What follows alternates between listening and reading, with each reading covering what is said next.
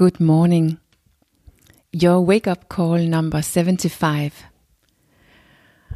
Your frontal lobe.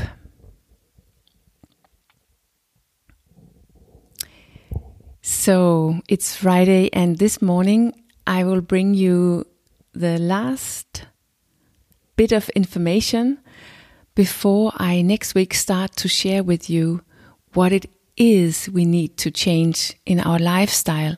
In other words, what is it that Chris McDonald means when he says that there's something which is not up for negotiation about our lifestyle?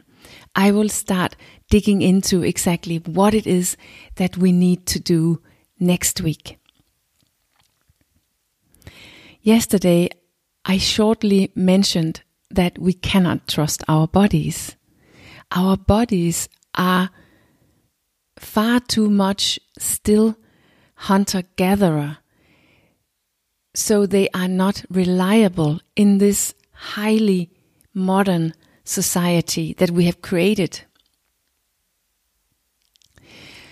And in this last chapter that I'm talking about this morning, Chris McDonald presents us to our frontal lobe, which is the solution to all of the instincts that our bodies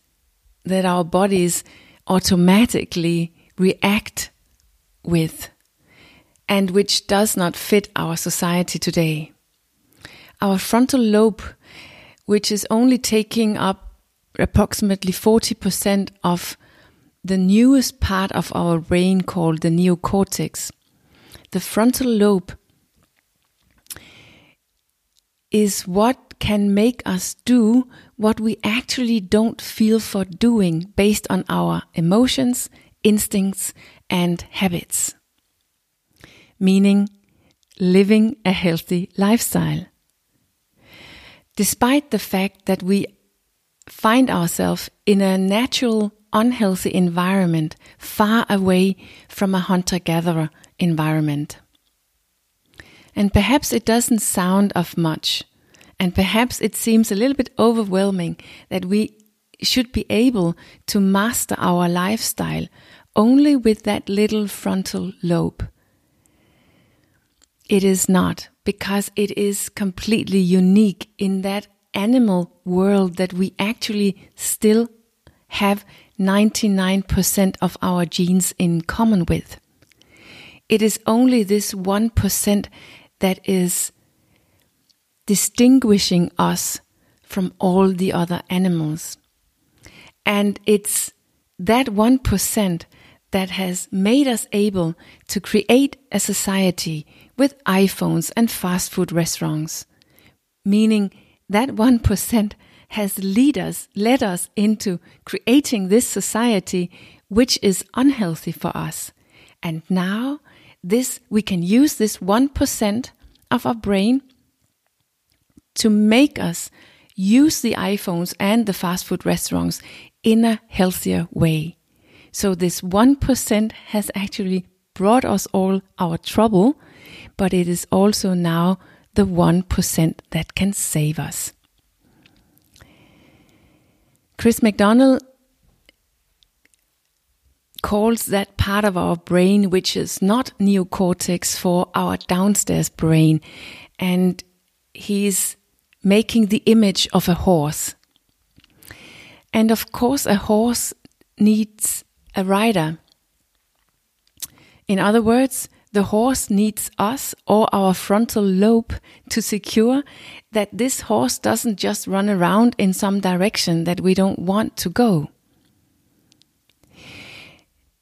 It seems so normal that we probably hardly realize it, but us humans, we are able to consciously imagine a future. We can solve complex problems in cooperation with each other. We can analyze, we can come up with knowledge and use that knowledge to come into action and create a future which is better than the present that we have. And that is in reality completely unique, and the reason why we are on top of everything. It's the reason why we are mastering the world. So, shouldn't we be able to use that frontal lobe to also master ourselves? If we don't use it, if we do not become able to control that horse that we still are, meaning our habits, our feelings, and our instincts, in order to create a lifestyle that supports us, then this horse is without a rider, and we already know where that ends because we are already in a situation with a lot of lifestyle illnesses or those so-called mismatch illnesses that Chris McDonald is talking about. It is the shortest chapter in the book, only 8 pages, I think. And it is hiding the whole truth to how we can control our horse, meaning our instincts, habits, and emotions. How we become stronger than all of those automatically programs that our bodies or our horse primarily consists of. Or even better, we are already much more than all of those automatic programs. And that is exactly what we need in order to secure that we can become able to live healthy in an environment that actually doesn't fit us at all, in an environment that in itself is unhealthy, unless we do something about it. And I believe that the chapter is so short because this is exactly what the next book that Chris McDonald is probably writing in this moment is going to be about, which I shortly mentioned on Monday. And all of this with how we become more than our automatic self is also what I'm always talking about here on this channel. Because that is, in fact, always what is the reason for our succeeding or our failure with our health. But in this book, Chris McDonald is concentrating on bringing us knowledge and motivation. The knowledge that we need in order to become motivated, to use our frontal lobe, to start creating a personal lifestyle, I would call it, that is close enough to our hunter-gatherer nature so that we can get our health back.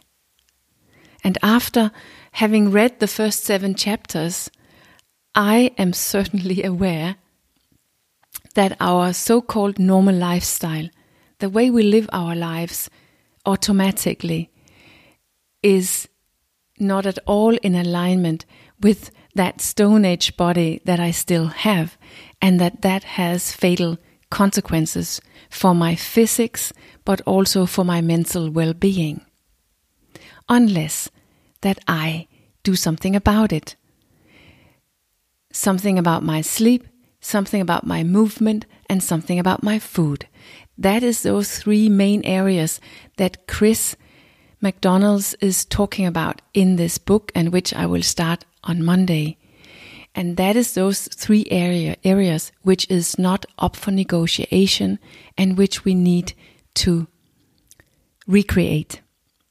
And what he thinks about that, how we need to sleep, move, and eat, and what amazing benefits and opportunities that brings, I will start talking about next week when it will be about sleep. So I wish you a nice weekend until then.